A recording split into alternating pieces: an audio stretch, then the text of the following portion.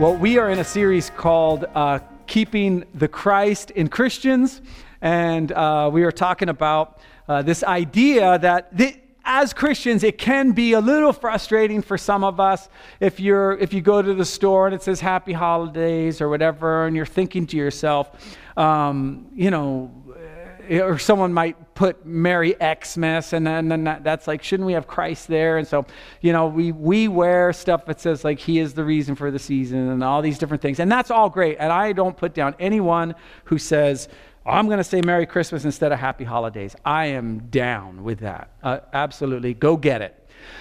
But I'm more concerned with every party that you show up in, everywhere you go, that you bring Christ into the situation. So you're not dependent on a sign to bring Christ. You're not dependent on Starbucks to say Merry Christmas instead of Happy Holidays. You're not dependent on those. You bring Jesus everywhere you go. That's the point of being a Christian. We become little Christ. And so we talk about that. I got a little bit of grief. You guys don't know about it, and it was no one from this church. But pastor being Santa, I mean, come on. You can rearrange Santa and it spells Satan. I was reminded of that. You can rearrange God and it says dog. Okay. Anyway, I get it. I totally get it. Well, this morning, what I want to do is I want to talk about the gospel of Jesus and what it really means.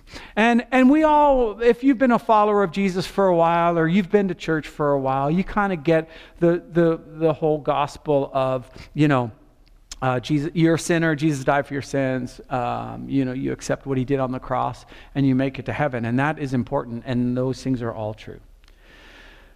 But there's something about the birth of Jesus and how it went down that I think gives us some deeper insight into what the gospel truly is. And so we are looking for our glasses. Here they are. And here's the point I want to make this morning, is that our greatest joys really come from our greatest risks.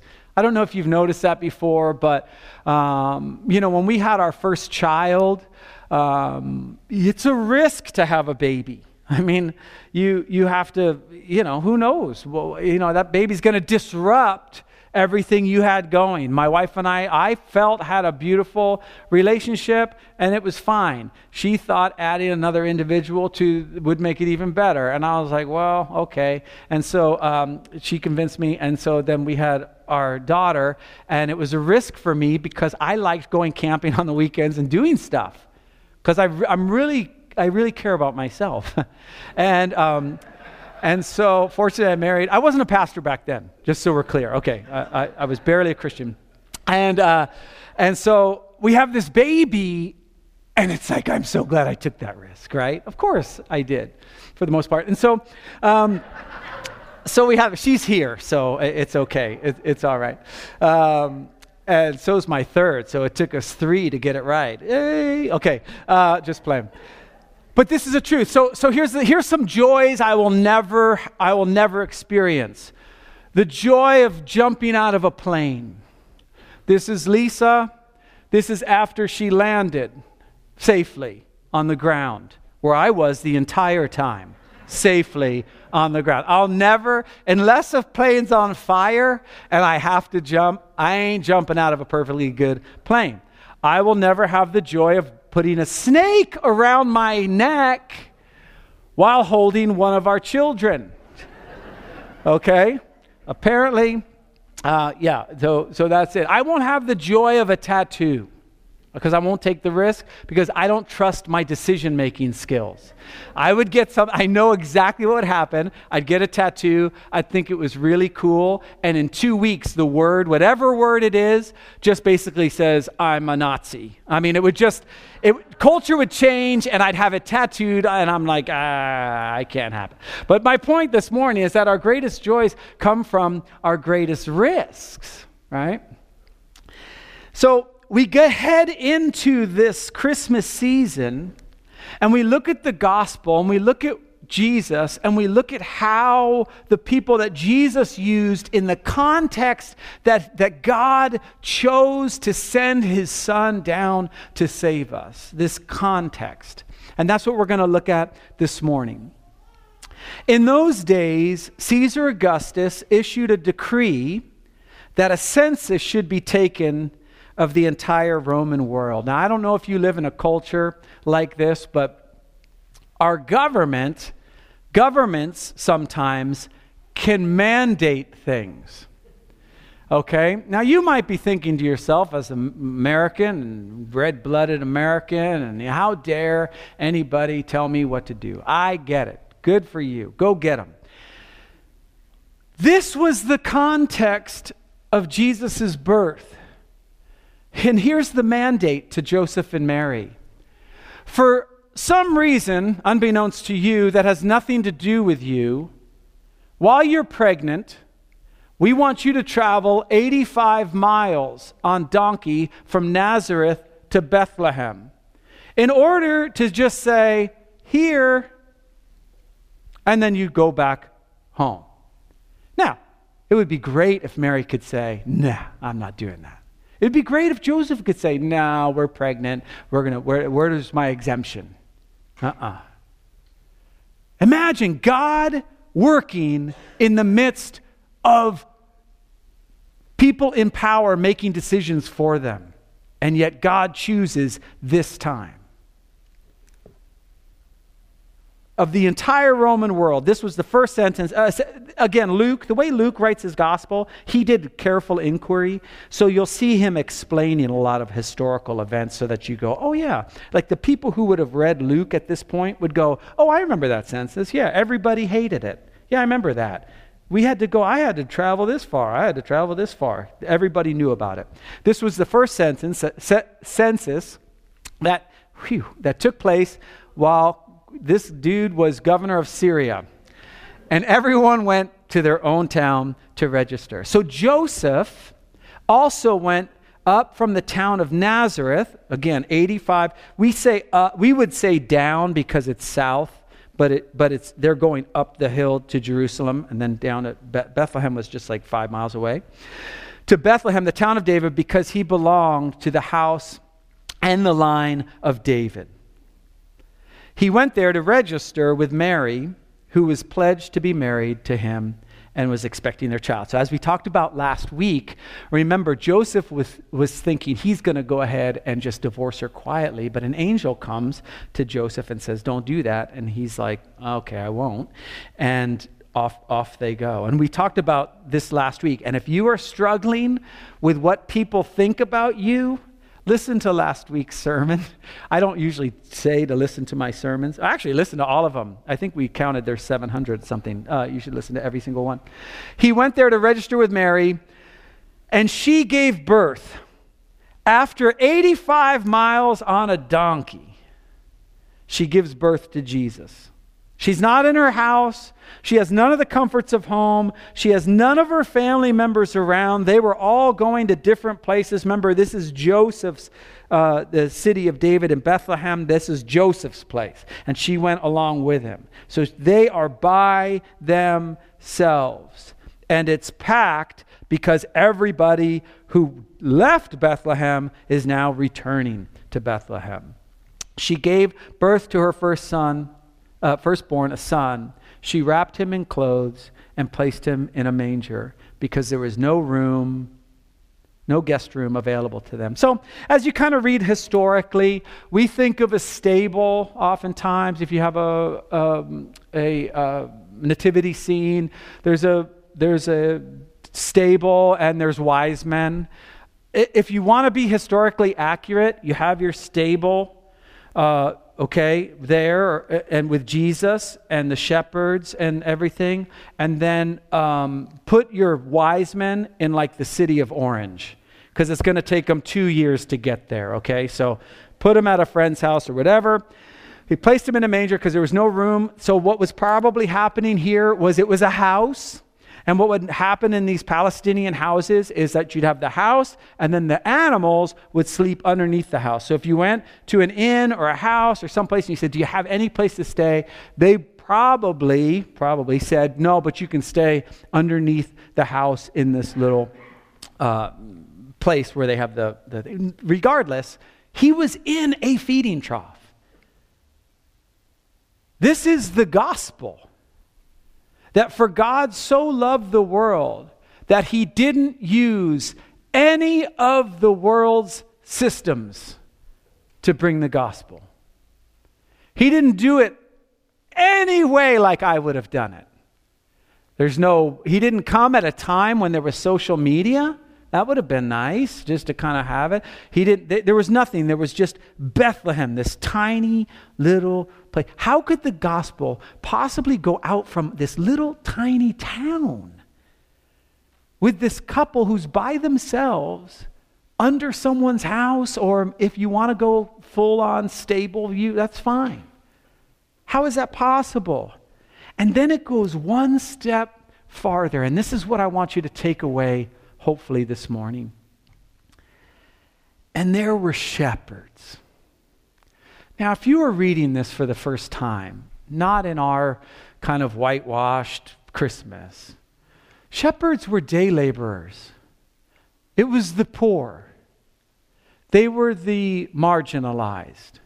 They weren't allowed in the temple because of their uncleanliness. They had to go through all this process just to be able to worship with everyone else. They were looked down upon.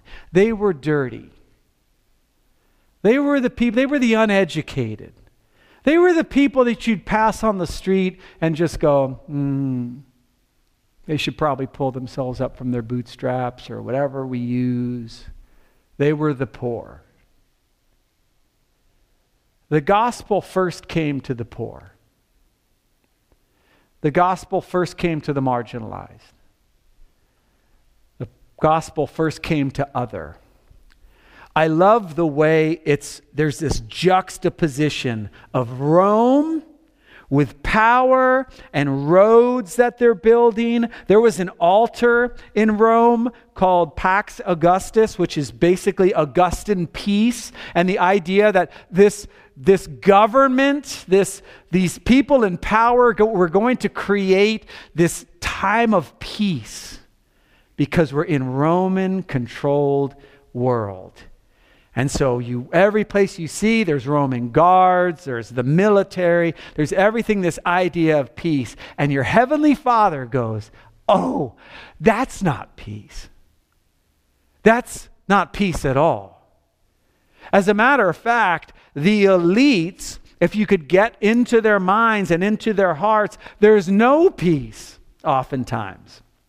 And you and I know this because we do have social media and we do have access to all this information. But if I just picked any famous person in the world, just anybody, I'm not even going to name someone, you think of your favorite person. And I told you, oh, they got caught for embezzling money and cheating on their spouse. The very first thing that would enter your mind is, oh, yeah, right? You wouldn't go, are you kidding me? A person in power abused their power? What? That's weird. Has that ever happened before? All the time. So shepherds were living out in the fields nearby, keeping watch over their flocks at night. And an angel does not appear to Caesar, does not appear to whoever the best business person was, does not appear to the best public speaker. He appears to them, and the glory of the Lord shone all around, and they were terrified, as I would be, of jumping out of a plane or touching a snake or even looking at a snake for that matter. But all these things, I would be terrified as well.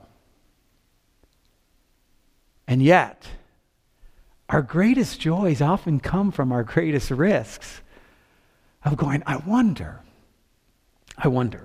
So they were terrified, but the angel said to them, as we've mentioned very much in the past, what do you learn in angel school? First time you see a human, you say, do not be afraid, because you're frightening.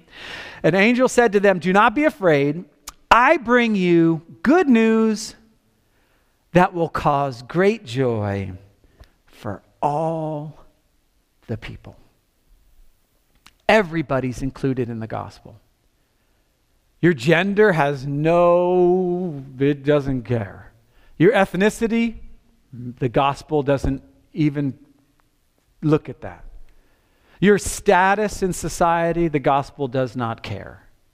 As a matter of fact, the gospel shares some troubling things oftentimes in the Bible, that if you keep becoming more and more successful, it's more difficult for you to enter into the kingdom of God. Not necessarily heaven, but just to experience the peace and the joy of what it means to be completely surrendered to Jesus. It's for all the people. I wonder as I go through the week and I look through the news or through what's going on in society and all those things, I wonder if I could remove the labels that we have. Political parties, ethnicities, all these different things. If I could remove them and say, that person, Jesus died for that person. Even the people in power.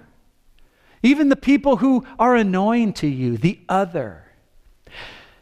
The gospel comes to all people. Every single person on the planet. Today, in the town of David, a Savior has been born to you.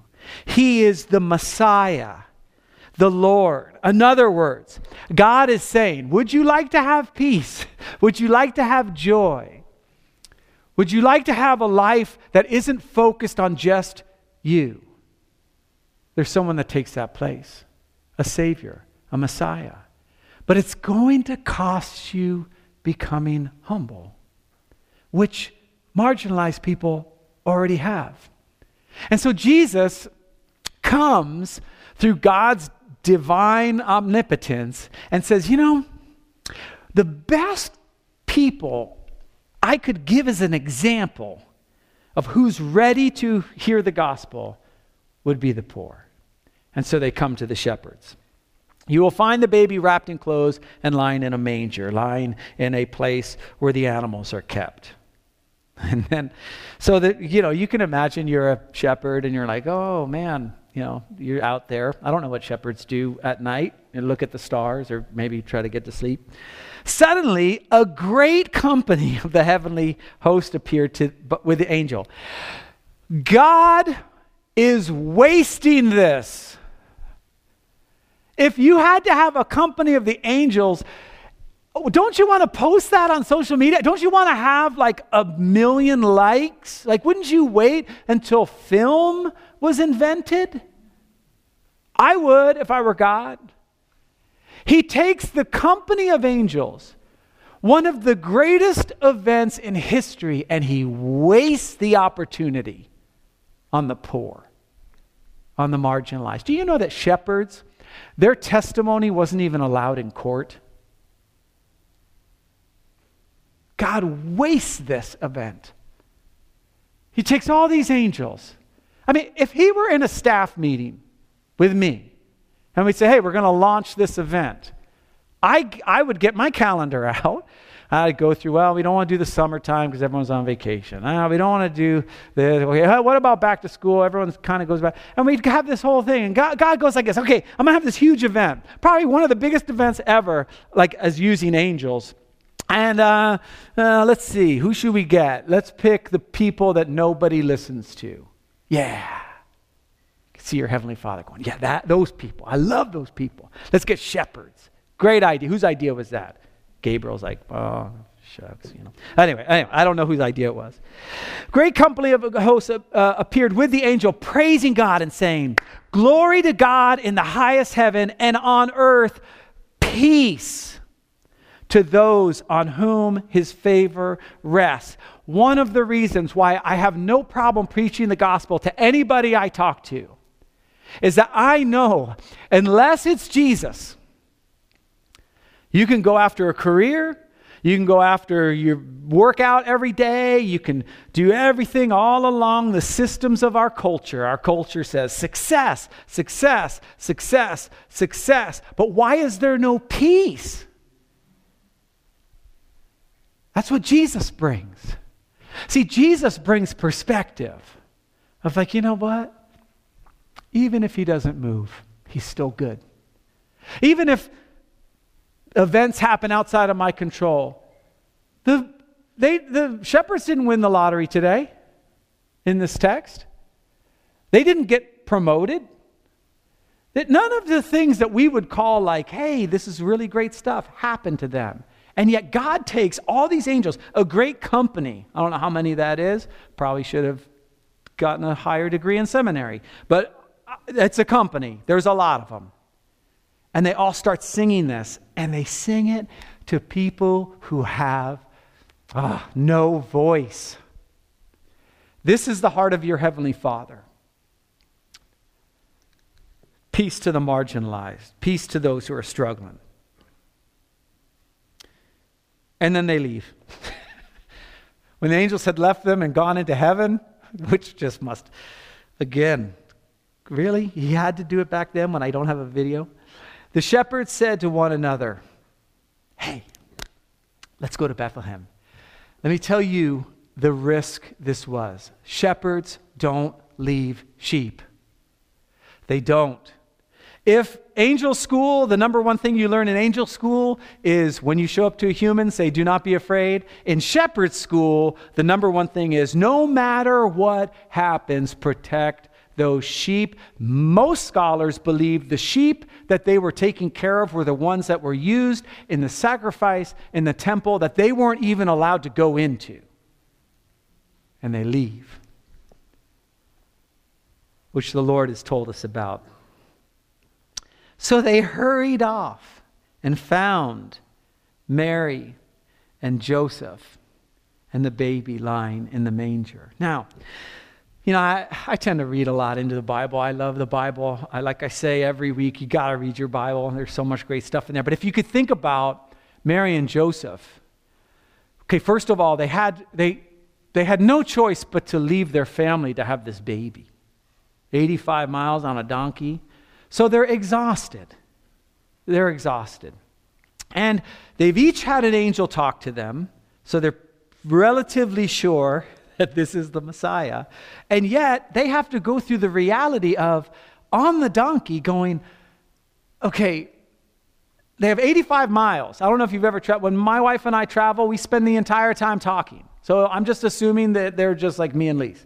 And so, they're driving along, and or I don't know how you ride a donkey. I'm sorry. I didn't have much time this week to research it, but whatever, you're riding your donkey. And then, maybe mile 40, 50, Mary probably said, hey, Joe, what did the angel say to you? Because this doesn't feel right. Like it's the Messiah. Shouldn't there be something else? And so they make it. They have a baby. No epidural, no nothing. Just a baby like they did. And she has this baby. And when they had seen him, they spread the word. Mary has this baby and they say, you've got visitors. And she's like, is it Caesar? Is it somebody wealthy? Well, wise men, they're wealthy. They don't show up till much, much later. No, it's shepherds. Okay, wait. We came from Nazareth. We were fine there. We already had the issue of the marriage thing, and no one believes that I was impregnated by the Holy Spirit. We ride on a donkey. We have this baby. It's in a manger. And the first people that come to see us are shepherds. They felt the same way about shepherds as everybody did.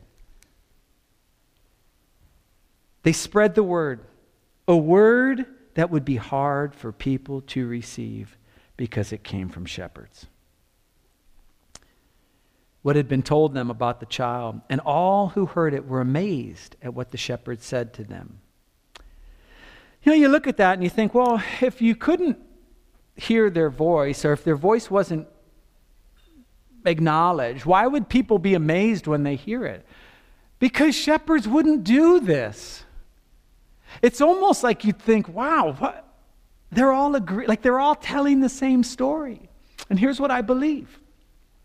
I believe that those who were humble enough to be able to hear this story and go, you know what? We do need a Messiah.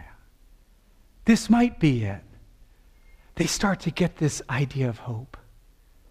This is why we light candles of peace, of hope, of love, and of joy. That is the gospel. And if you have it all together and you're highly educated and you're making pretty good money, it's really hard to hear that the whole system you've based your life on doesn't work. It just brings more stress, more turmoil. So they go out and they spread. And watch what happens to Mary. But Mary treasured up all these things. This Greek word for treasured means she brought them all close together. If you've ever seen anyone who has a hobby or a collection, does anybody here collect things? I don't know if you can go ahead and raise your hand. If you you collect things. All right, so you collect debt, so you don't count. But you collect these things, right? And so you get them, and what do? You look at them, and you get them all together, and this is your collection. Mary said, okay, the angel visited me. I've got that. I know that for a fact. We had this wacky consensus. I don't know what that is, or census. You spoke to Joseph. Now these shepherds show up, and they saw angels, a whole company of them. And so she treasures them up. She lines them all up. She gets them all together, and she ponders them. Pondering just means she's having this internal dialogue of like, none of this makes any sense. This is my relationship with Jesus. I treasure all these things I've seen him do in my life and the things I've seen him do in other people's lives, and I ponder them and I go, it is amazing to me to see the transformation in people's lives who get the gospel, who realize, you know what? This idea of Jesus coming and dying for my sins resonates with me, and I don't understand, but I'm going to treasure these things and I'm going to ponder them and begin this journey. That's why we're so excited in the middle of January when we start this series called 1 Inch Closer. I can't decide whether I want to call it 1 step closer or 1 inch closer. I'm totally up for suggestions. You can tell me which one you like better. I like 1 inch, but my friend preached a sermon called 1 Inch Closer, and he's going to think I stole it from him, which I probably did. She treasures these things, but the shepherds returned back to their job, glorifying and praising God for all the things they had heard and seen. The marginalized were visited first by God. This is not foreign to the gospel at all. As a matter of fact, throughout Scripture, the culture, especially, Israel, was judged harshest for how it handled the poor. Because what ended up happening was, as their culture progressed and as they began to be wealthy, they began to follow other gods. Gods of fertility, gods of good fortune, gods that took care of the harvest and all these things. And over, God had to say, you're missing it, you're missing it, you're missing it. Humble yourself. Humble yourself. So they come back and they're just like, can you imagine? They would never be included. Why weren't they in the census? Because they didn't count. Culture says we want to count everybody. Everybody go to your town. What about the shepherds? Now they can stay out in the fields. That's culture. The kingdom of God says, where are the shepherds? Where are the marginalized?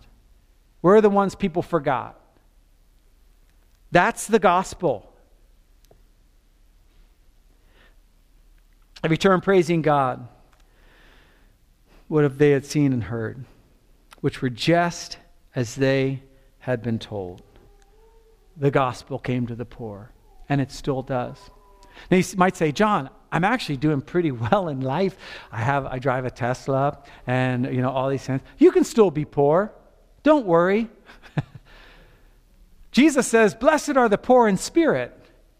Those people who say, hey, I've been blessed with all this. I've been blessed with an education. I've been blessed with finances. I've been blessed with this this life, this awesome life, to which God says, you've been a steward now. What are you going to do with your blessing? How are you going to spend your money? How are you going to spend your time? Is it always going to be about you? Or are you going to take the gospel that you have been so richly blessed by, and share it with those around you? One of the things I am so proud of this church over the 16 years I've been here is you get this. Basically preaching to the choir. But there's some people online that need to hear it. No, I'm joking. I'm just kidding. Here's the way Paul puts it. Where's the wise person? Where is the teacher of the law? Where is the philosopher of this age? I could ask myself the same question. Where are they? Are they on Twitter? Do they have a blog? Are they on one of the cable news channels? Like, where are the really smart people? Because one of the problems with getting older, this is just one of the issues they don't talk about too much. You've just seen too many people fail. All the smart people you thought were really smart, then you're like, oh gosh, what happened to them? Oh, I thought they were really smart. I followed them for... And then, you see a politician. That politician, I know for a fact, cares about the people. You're like, well, they embezzled what? Oh, they cheated on who? Right? Where is the wise man of this age? And you could take that age that Paul's in, and you could just put it in every single age sense. Where are they? Has not God made foolish the wisdom of the world? For since in the wisdom of God, the world, through its wisdom, did not even know him, God was pleased through the foolishness to take a whole company of angels and waste it on the poor, the outcast, and the marginalized. What a waste. Angels trying to teach them all how to get there by the same time and all those things. Jews demand signs, and Greeks look for wisdom, but we preach Christ crucified. We preach a baby came who is God in a bod, essentially. That doesn't make any sense. God comes down in the form of a baby. I mean, at least come down ripped, like all shredded and like a hammer and some of the Greek gods, I can understand why you'd believe in those gods. A baby? We preach Christ crucified, a stumbling block to Jews and foolishness to the Gentiles. But to those whom God has called, both Jews and Greeks, poor and rich, male and female, white, black, Asian, Hispanic, it doesn't matter. It does not matter.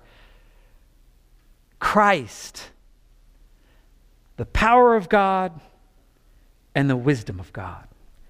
That is the gospel. For the foolishness of God is wiser than human wisdom, and the weakness of God is stronger than human strength.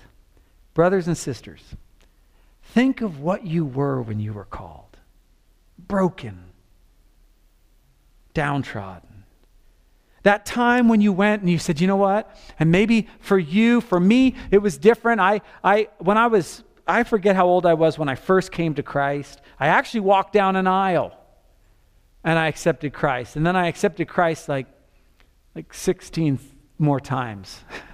I don't know which one took. One of them did, I promise. All right? Brothers and sisters, think of who you were when you were called. Have you lost that sense of, I need a Savior? Not many of you were wise by human standards. Not many were influential. Not many were of noble birth. But God chose you. He chose the foolish things of the world to shame the wise. God chose the weak things of the world, the shepherds, the poor, the day laborers, those who don't have all the credentials in order to be the parts of society that we find okay. God chose the weak things of the world to shame the strong. God wasted a company of angels on people who looked nothing like those in power. God wasted angels on people who weren't elite.